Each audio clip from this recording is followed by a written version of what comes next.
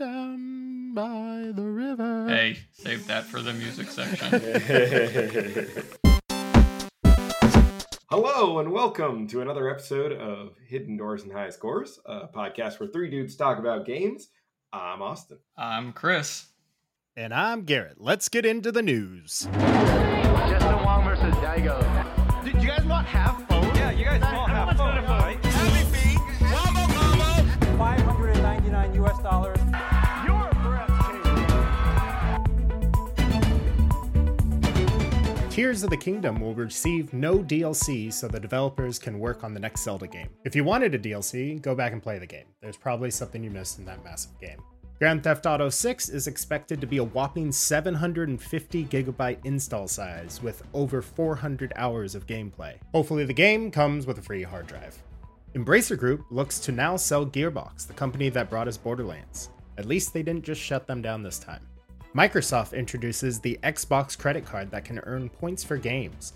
You can even have your gamer tag printed on the card so everyone can see your XX Elite Gamer XX name. And that's it for the news. Back to you, Chris. Thanks, Garrett. This week on Hidden Doors and High Scores, we're talking about Baldur's Gate 3, also known as Dungeons & Dragons 5e, the video game. Yeah, straight up.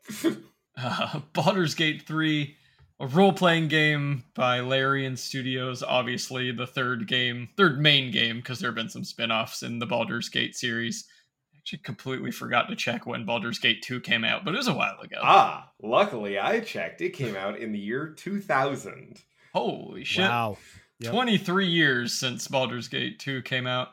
And actually on that note, there have been 6 different studios over the years that have started the project of Baldur's Gate 3 and had it fall through for couldn't get the licensing, or their studio went bankrupt, or they got their funding cut and had to do a different project or whatever. Yeah, 6 different studios before Larian. So Larian's number 7. Wow. Well, Jeez. you sort of knew Larian wouldn't do, well, maybe not new, but I was pretty optimistic because Larian is the same studio that did Divinity Original Sin and Original Sin 2. We'll talk about that a bit later. But all the Divinity games. They did a whole bunch of Divinity games. Yeah. They've been doing Divinity games since the early 2000s also. For sure. And those are, also sort of like D&D style or influenced games and stuff. And so when this got confirmed, I was pretty yeah, that makes sense. I just didn't really think that much about it because I didn't know the backstory behind the failure to get this game off the ground. Yeah, but I think everyone was pretty hopeful. Original Sin 2 was so well received. It was such a good RPG with real story and real characters and bajillions of interesting ways to approach combat and interesting ways to approach different problems and such a rich world that it was well, these are the right people to make Baldur's Gate 3. So yeah, this game is set 100 years or so after the end of Baldur's Gate 2, something like that. Honestly, no idea because you don't need to play Baldur's Gate 2 to understand this game. I don't think that's ever mentioned. Maybe a throwaway line in the very beginning of the game where they establish the timeline. I just think I remember seeing that on Wikipedia that it's 100 years or so after Baldur's Gate 2. But yeah, like you said, you don't need to have played the first ones. This game totally stands on its own. But if you've played 5e, a lot of the characters are very recognizable. Yeah, a lot of these are established. That's something we should talk about. We were talking about this earlier off the thing, but I was saying I've played a ton of D&D influenced role-playing games in my life, but I've never played that much D&D. I know Austin has played a ton of D&D. I just assume Garrett has as well, but I have not.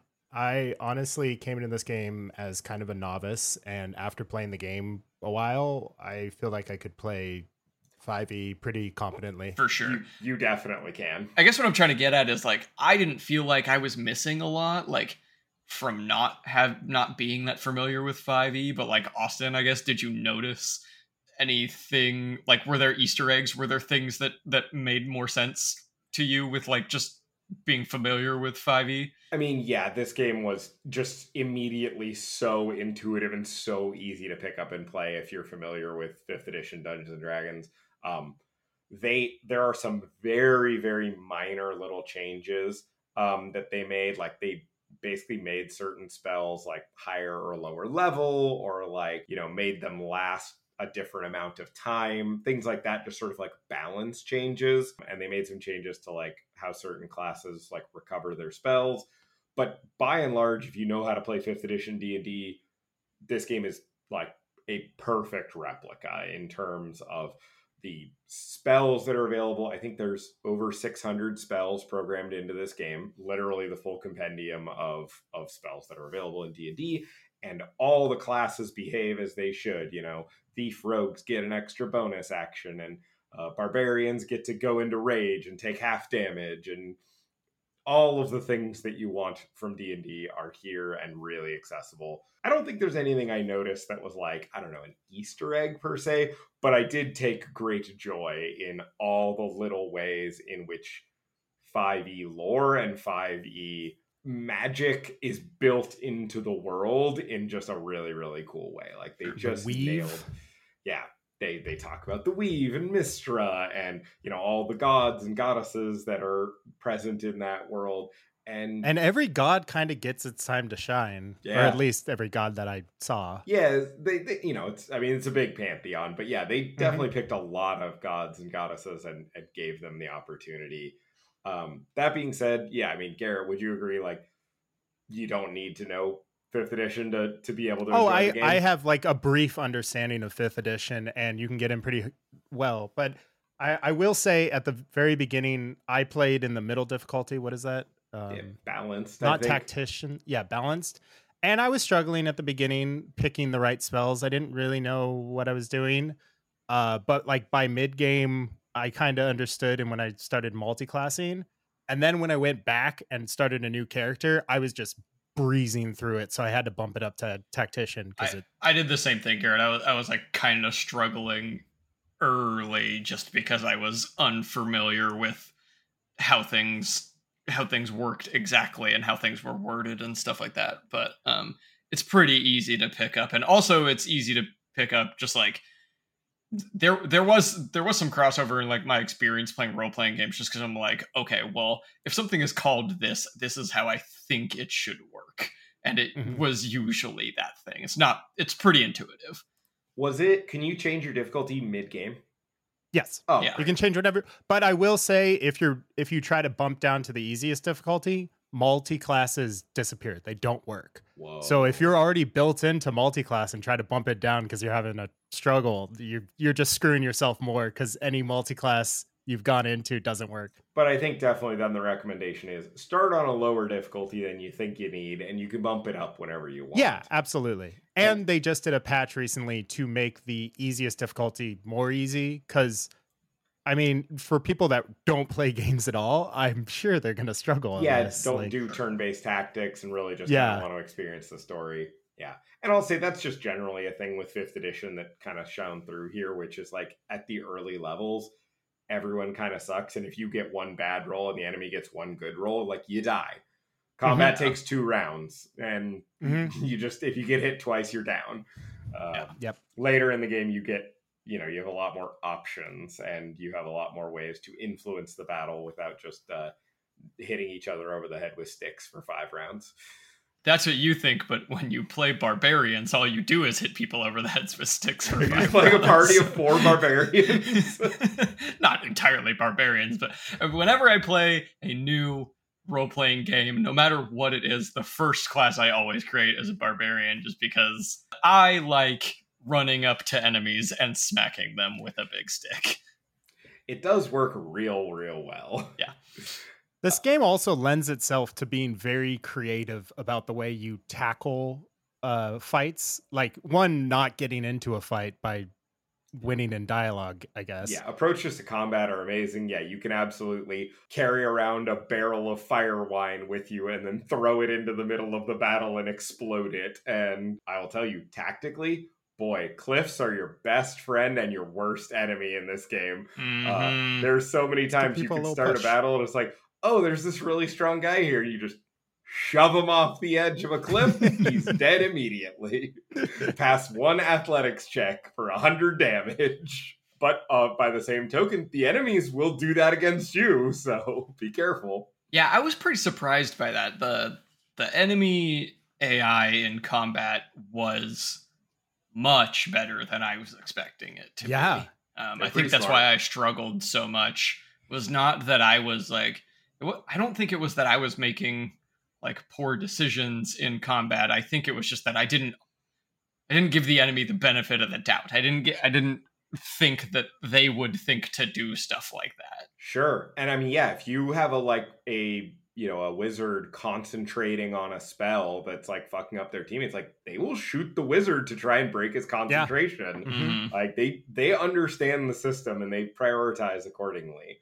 Are they perfect? No. Like sometimes you can lay traps and walk backwards and like bait enemies into them sort of again and again. But yeah, they're pretty clever. And I will say the best part about the items that you get, they're not just stat increases. No. They are very specific things that you can do for different builds.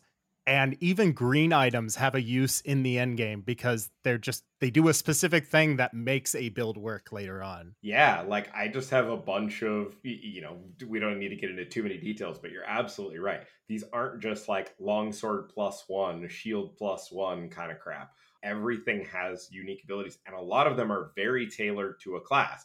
Like you can get gloves that say whenever you use bardic inspiration on someone, they also gain 3 temporary hit points. And it's like, well, that is an amazing green item, like, lowest tier item for a bard that you can use the entire game because that's just a very valuable sort of stat boost that you can do.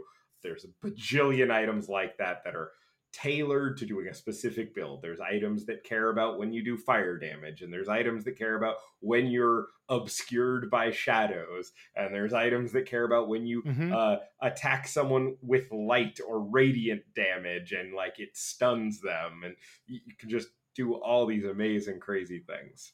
And I will say, because of that, I am in love with the fact that you have infinite stash space at your camp, and your carry weight is pretty huge. So you can hold a ton of items on your warrior. They can obviously carry more, but you get a ton of potions and you get a ton of spells that you can kind of use one use, but you can carry just all of them. You don't have to like pick between, oh, maybe this will work for a scenario. You can just always have them on your characters, and whatever one of your characters is holding, the current character in play can use anything any of your characters are holding, they have, which I think magic pockets is what they call it, and it's amazing. It means that you don't, if you have somebody has the key to the chest and you click on the chest with somebody else, it doesn't make you like click through with each of your characters trying to figure out who picked up the key. It just automatically does it. Or vice versa. Like one of your guys can carry all the healing potions, and if one of your characters needs it, you like go into the other character's inventory and you just click drink potion, and the character that you're currently using will drink it. It's great. Yeah. I did find it, just encumbrance generally was a little bit annoying because I guess I'm a loot whore and I want to pick up everything from everybody. And if you pick up, 3 things of plate mail, you can't carry that. But the trade-off is you can instantly send everything to camp. That's true. If you are getting to the point where it's a little too much, you just send it to camp and you can worry about selling it later. Because you do want to loot everything so you have the gold. Because items are everything in this game. Yeah. So you want to buy everything from the merchants. Yeah, when you get to a store and they have some amazing boots that increase your sneak attack damage, you're like, well, I need those for my rogue. Give me that. Yeah, and if you're being a rogue, just steal it from the merchant and hope you don't get caught. Yeah, God. I did appreciate that send to camp feature because we've been playing some games recently in which your inventory just fills up way too quickly, and it's just a waste of time doing inventory management, and that just alleviates that so much. Ruins the immersion, especially in a game that is so story heavy like this is. I really appreciated just like not having to worry about that. I mean, just think about back to Diablo 4. It's just you're spending so much time looking through and trying to decide. I didn't want to point any fingers, but yeah, Diablo. But it's 4 like we just played it. Yeah. But yeah, it is a not fun thing to do unless you want to spend your time in doing that. So you can just push it off till later. And it's like, I have a bunch of fun story stuff or battle that I want to focus on. I'll worry about that later. Yep. And you can just do that, which is fantastic. Yeah, absolutely. Let's talk about the story because, yeah, the story in this game, I think, is really excellent. Like we said, you don't need to know anything about the prior games. They throw you right into the middle of this and catch you with this epic battle scene to start with. And you get thrown in with a pretty crazy problem, which is we're going to go ahead and spoil this. This is the very beginning. It's the Act opening 1. of the... Yeah. But the very beginning of the game is essentially you have a mind flayer tadpole in your head, which is going to turn you into an evil octopus monster in a few days. And you're basically just thrown in like, okay, solve this problem. You got to get this thing out of your head. And trying to find different solutions for that, trying to talk to everyone you can, the greatest healers around, and that sort of sets you off on your quest to try and just explore the world and see if you can find a solution. But man, the story just gets more and more epic from there and more amazing. Yeah, I'll say like the first act is just, you're just dealing with that problem and kind of exploring the world, which is very cool because it kind of sets up everything. But depending on the choices you make in the first act, certain storylines will continue, certain storylines won't. But I will say, when I first finished Act 2, I thought that was the end of the game because it gets so big. The end of Act 2 is so fucking epic. It's incredible. It's so good. And then I will say that Act 3 is probably Act 2 and Act 1 combined. In terms of scope, story scope, in terms of time, and the writing in the game just keeps you on. Because the writing is incredible in this game. This game is really, really well written. I want to go back to, because you were talking about like some storylines carry on, some end, whatever, or like just fizzle out. Mm-hmm. It's interesting that like the choices do matter in this game. Like they absolutely do. Yeah. But you also like still kind of end up following the same storyline. You still come to those major decision points, those major sort of set pieces of the game. Right. But who you're with and what you've done up to that point can really change the way those the way you interact with those. The way those confrontations unfold. So yeah, the choices do matter. And it's insane that you can kill off major characters throughout the story on a whim. And like, for example, there's a character in my playthrough that is in your main party, and I accidentally killed him immediately, and I just don't know his entire story. And all of the companion storylines are incredible. They're so good. I can't believe that everyone is good. I am interested on everyone. Yep. I love all of their stories. And like, in addition to being really interesting side plots that are advancing these characters' sort of personal journeys, like just sort of separate and apart from that, the characters themselves are well written and interesting characters. Like apart from their backstory and apart from their storyline, like they have personality and they have morality and they have a way that they talk and a way that they approach the world that comes through every time you have a conversation with them, or every time you're interacting with someone else. They might chip in with something they need to add to the conversation because they feel compelled to do so because you're fucking it up. And I love that. The variation and just like the variation in the dialogue, just like random lines that get inserted. There's no BS generic dialogue lines. No. I will throw out one of my random trivia facts about this game. We don't know exactly what it is, but we know that the script is definitely over 2 million words long, which is longer than all the Game of Thrones books combined. Jesus. It's insane. This game, that just the amount of detail that went into all the interactions and all the story paths and all of the characters. There's thousands of NPCs that you can talk to and barter with and learn things from and do side quests for. That's the amazing thing, is there's so many like NPCs that they don't have a quest bubble above their head. It's you just go talk to them And there's some that I've talked to that have started this insane quest line, and I would have just completely missed it if I didn't just talk to everyone in town. This game encourages you to just go and seek out anyone you can talk to, anyone you can fight, or any NPC in the game. Go and explore. I mean, even try spells like talk to animals. Like, there's so many things that you'll miss out on if you don't do this game. Everything. Wants you to explore, and it is so joyous to explore in this game because it's so clear that Larian Studios love their subject matter. They love D&D, they love the Forgotten Realms, they love this whole world and everything in it, and they just put little surprises around every corner. And anytime you go into some old abandoned barn or some cave in the side of the wall, or just, interrupt this couple that's having an argument, you're gonna find something interesting. Don't want to get into too many spoilers, but like, if you're just exploring around in Act 1, you'll find a few ogres having a discussion. And the reason they're having a discussion is that one of them has found a headband of intellect. And so these normally stupid creatures that just smash things, one of them is now like a very learned creature who's reading books, and he's trying to educate the other ogres. And he's fucking hilarious and great to talk to. Yeah. And you can befriend him and he'll come fight for you in battle. Like, I don't want to get into too many spoilers, but like, that's just a tiny example of the sorts of things that you find waiting around every corner. And they're just wonderful. You just want to explore every part of this game because there's too much to miss.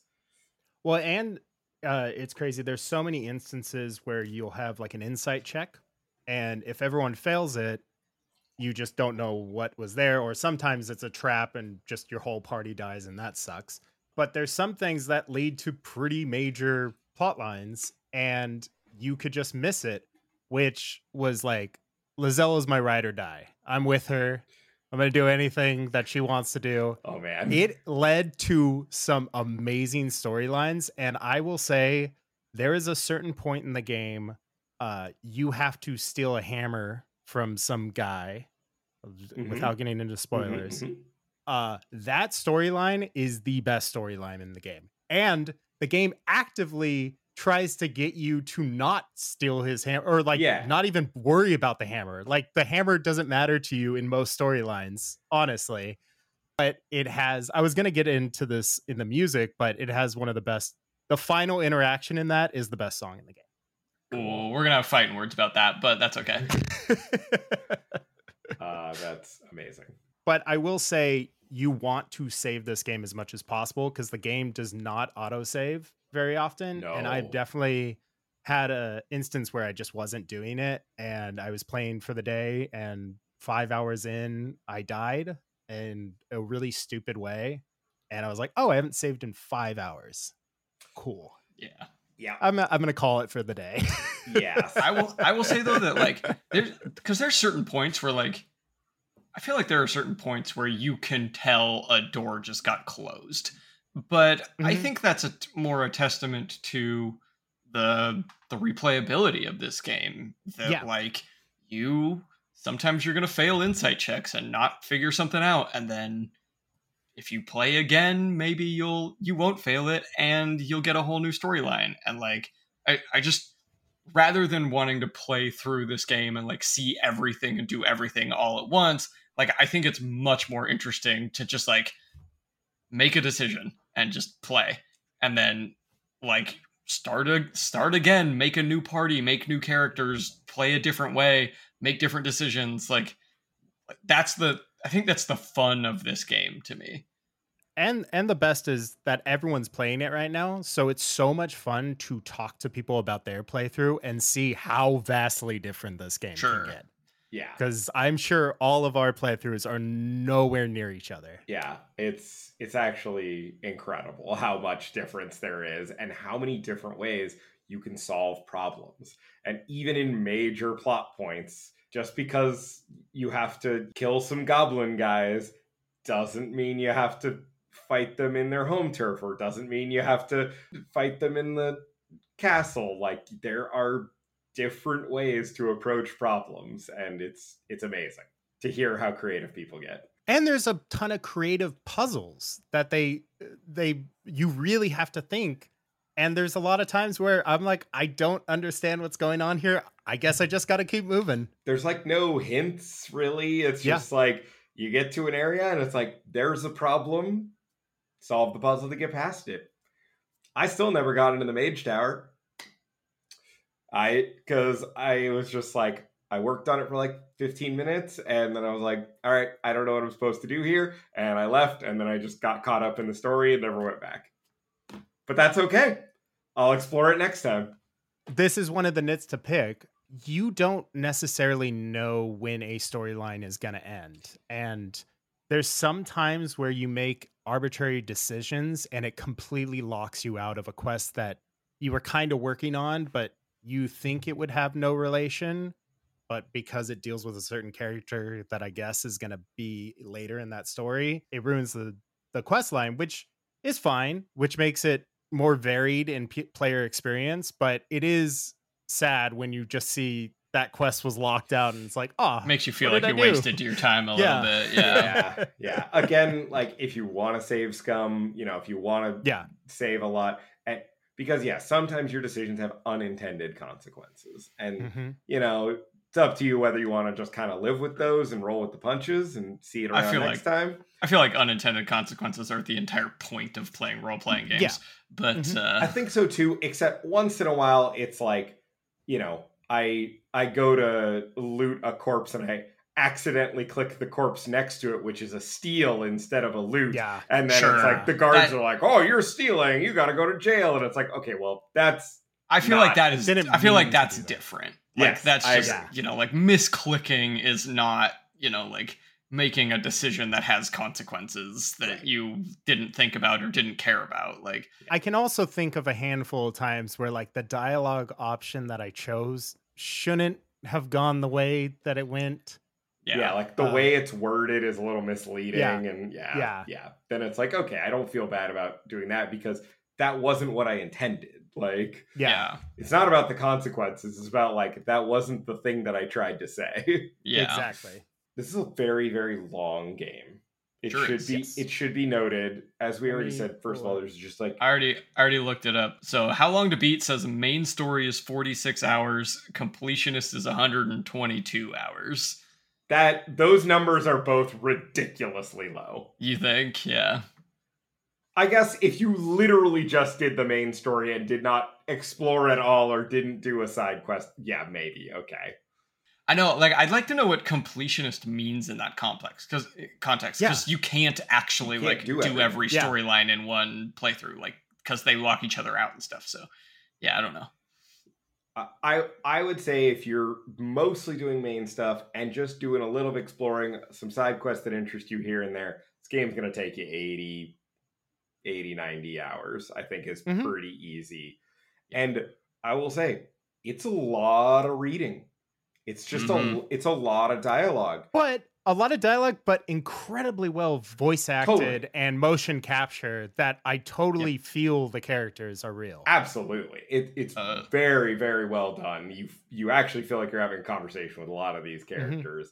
And like you said, their facial expressions are actually like mocap, so they're capturing the emotion and like so it's really well done. But just like let people know what they're getting into. This is not XCOM where the focus is the tactical combat. Like, don't get me wrong, there's a lot of it, but the focus is the story. Yeah. And the characters and the dialogue and all those side quests.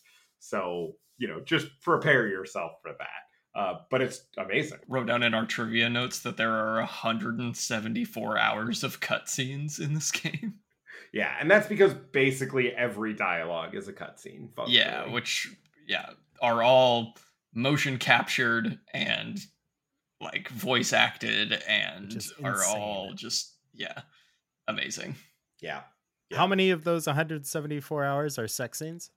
It doesn't say, but more than you think. There's a lot of characters to romance, and there's even apart from the companions, there are There's a lot of outside. there's ways to romance in the world. Yeah.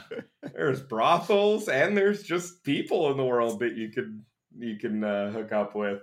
And demons Somebody and wrote. gods. Somebody You wrote. got everything. Somebody wrote in our Discord why nobody told me Baldur's Gate was a big dating sim, and like it just totally is a dating simulator. Like there's so much romancing you can do in this game. No way. Karlak's my ride or die. I'm Which good. is- I need no which is one but great. Karlak. Although I will admit that when I found the brothel in Baldur's Gate and I was propositioned by the Drow twins, I was like, Karlak, do you want to... Was she down? Do you want to do this? She's like, no, I'm not down. I'm like, God damn it. But Shadowheart was down. I stayed true. Yeah, that definitely checks out. Do we have any nits to pick? We've discussed a little bit. Does anybody have any little things? I do have nits to pick about this game. They're combat-wise. Okay. The story, I think, is damn near perfect. There's a lot of times where it doesn't make sense, I guess, where you would click on an attack and it tells you, oh, you can make this attack and you're just going to move this much. And then your guy just moves out of the way and it's like, oh, you needed a little bit more movement to make that attack. And it's like, then why was I able to click the attack? And then now my guy cannot do anything and I've wasted a turn. And that happens more often than you'd think. And it feels really bad. In the same kind of vein, sometimes when you have like an angle to hit somebody and there's like one pixel that you can pick to shoot them and all the rest, like path is interrupted. And like trying to find that exact pixel is like, why? Why am I doing Mm-hmm. this? Is just, it's very finicky and I don't really like that. I have another problem. Honestly, I don't think this is a nitpick. I think this is a huge glaring flaw in the game. Multiplayer. So multiplayer, you can play this game with your friends. They can create a character and they can join your game, which is great. And you can go out and adventure together and do everything together. When they're not there, their character stays in your party permanently. There is no way to dismiss them. There is no way to send them to camp. There is no way to get rid of them. Oh. Weird. Yep. You can kill them. Well, it doesn't matter. You will literally just have a party of 3. Why would they do that? Yeah. Good question. We'll see if they patch that. I think they will. But currently, yeah. Essentially, you just need 2 separate campaigns. You got your multiplayer campaign and you got your single player campaign. Don't add a multiplayer to your single Yeah, I would say the way around that is just having the second player be one of the main characters. Yes, they can being be one of the side characters. companions, and then that's fine.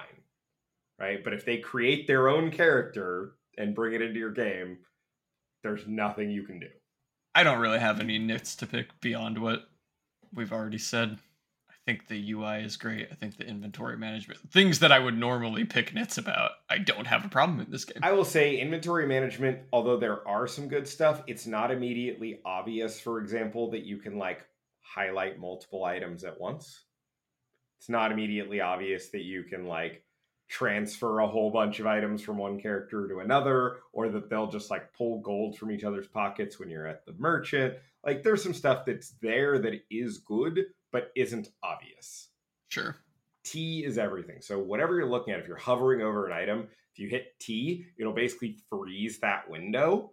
And then you can go and you can look if there's maybe a highlighted term in there, like a spell will say, maims the target. And it's like, okay, what does maims mean? And you click that and you hover over that and then you can click T and it'll freeze that window and then it'll explain what that does. So yeah, that's how you get into the nitty gritty of stuff. Or you could just play a barbarian and hit enemy with big stick and avoid all of it. It's true. I'm Don't need to 150 know. hours in and never knew any of that.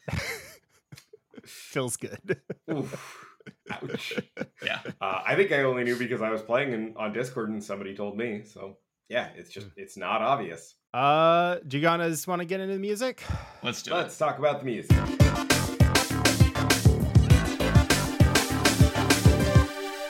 The music. in Baldur's Gate 3 was composed by a guy named Borislav Slevov. He's Bulgarian. You guys would know his work from Crisis 2 and 3.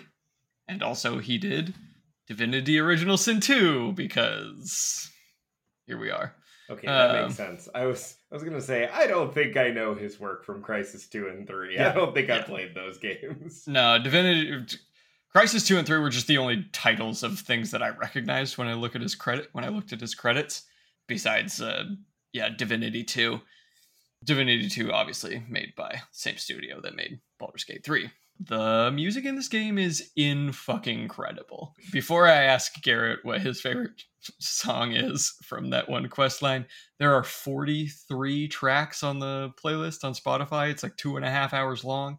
And the thing that I like the best about this, just like soundtrack as a whole, is that unlike basically every game we've ever reviewed, these are like actual pop songs. Like they're 2.5 minutes long, and there's lyrics and singers and like people, like these are real songs that are like great to listen to, that like could stand alone on a playlist of modern music. And it's not just ambient background shit. I mean, right, there is and that, even though there the is that, and it's like what you'd expect, it's the high fantasy stuff with like it's orchestral, but also it's got, you know, Ren Fair instruments, pipes and pan flutes and you know, stringed instruments that you'd expect. It's also got electric guitars and, you know, like modern drum kits, and there's some good fucking like pop rock songs on this playlist, and they are all, literally every single one of them is good. I listened to the whole soundtrack and there's not a dud on it. It's great. Well, and they keep coming back. Like there's the Down, Down, Down by the River song, Sure. but it keeps the orchestral version of it plays at camp all the time. So it's just kind of in your head at all times. And the original song is fantastic. Down by the River, I think, is the one that's got the most plays on Spotify. Let me check. Yeah, I mean, that makes sense. It's the one. Yeah, it does. It's got like 504,000 listens, so 500,000 listens for that one. But there's other songs. There's several other songs that are in the several hundred millions or 100,000s as well. So, well, and my favorite song from it, it plays as a theme leading up to the actual song, so you know the theme. So and then what's your favorite song on the track? Do you know what it's called? Well, I don't want anyone to listen to it before they get to that battle, because it hits so much harder when you get to the battle. Fair enough. My favorite song on the soundtrack is called I Want to Live. There are 3 different versions of it on the soundtrack. There's the actual version, then there's a version called Instrumental, and then there's a version called Classical, which is basically just like an acoustic sort of stripped down thing.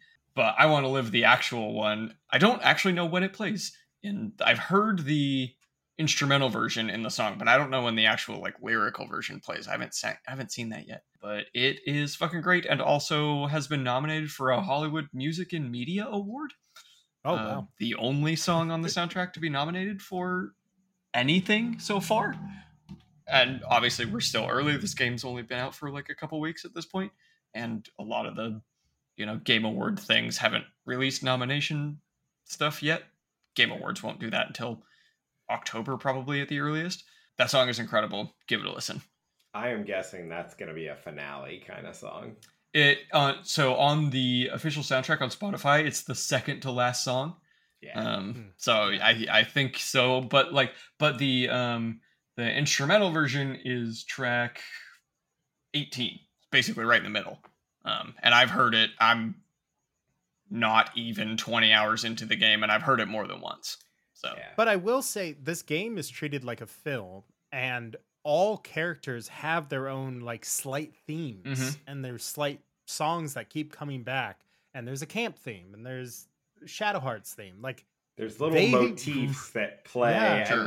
and lead you into when a song actually plays, and it they just do a really good job building you into it, getting you familiar with it without you even maybe realizing it.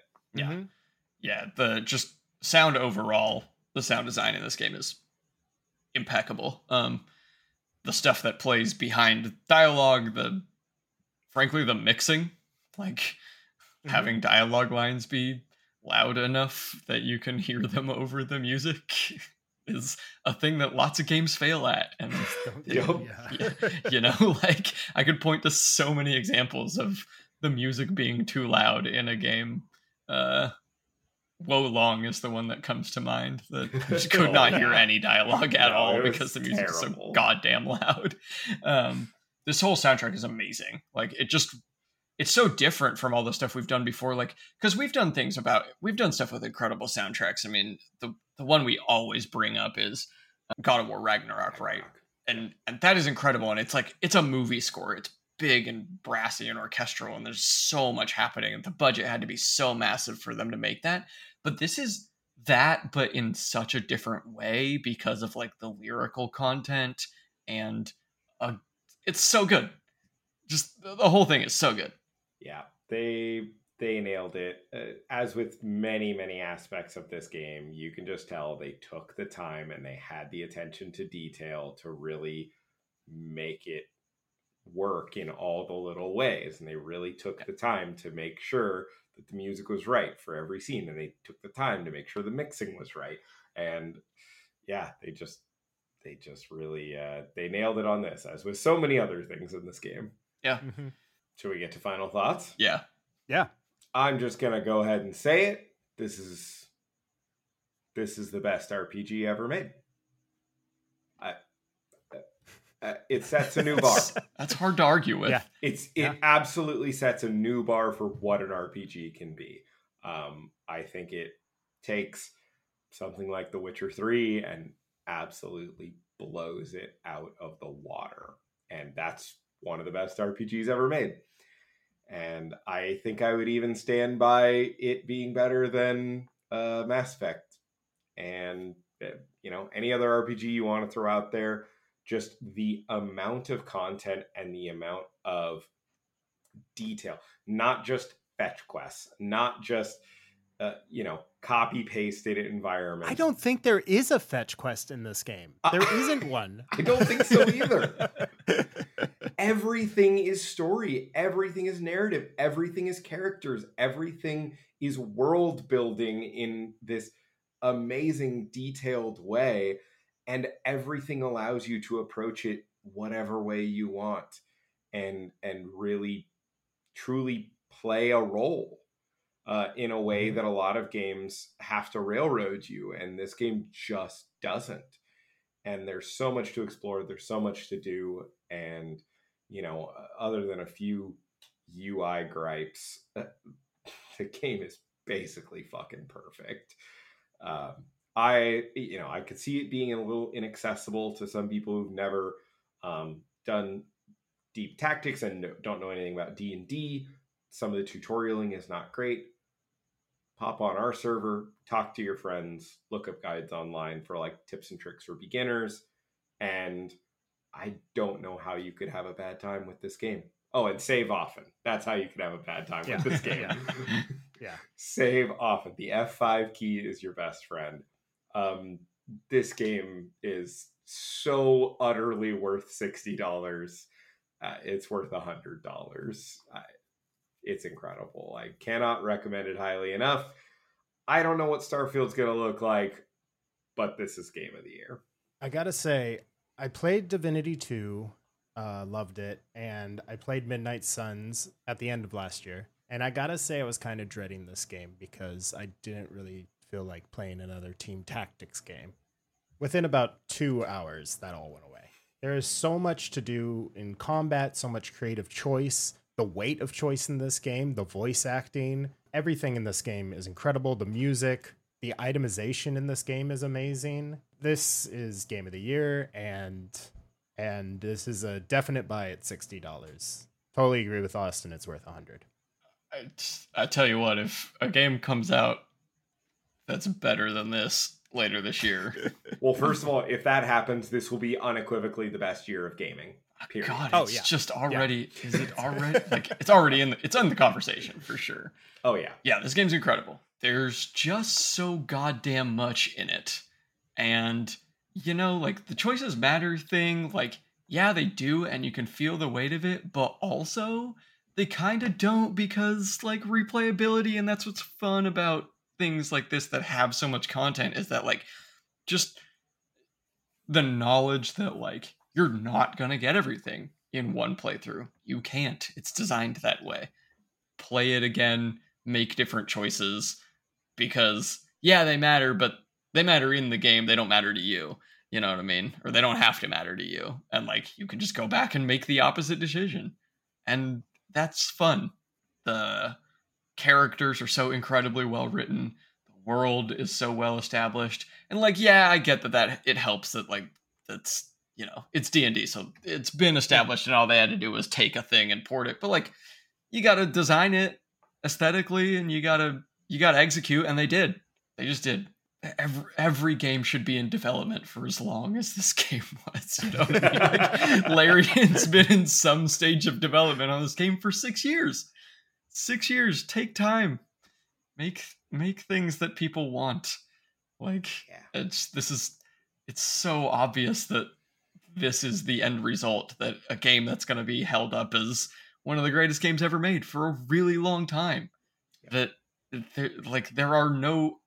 there are no comparisons to this now. Like, this is the new standard. That's what happens when you take a long time and care about the product that you're making. Austin said we could cut this out, but I'm going to say it again so that we don't cut it out. There's no fucking microtransactions in this shit. Like, you know what I mean? Just fucking make good games, dude. They finally gave us what we fucking wanted. I know. I implicitly trust Larian now. Like, I will buy their next game. Anything they put out, I'll buy it.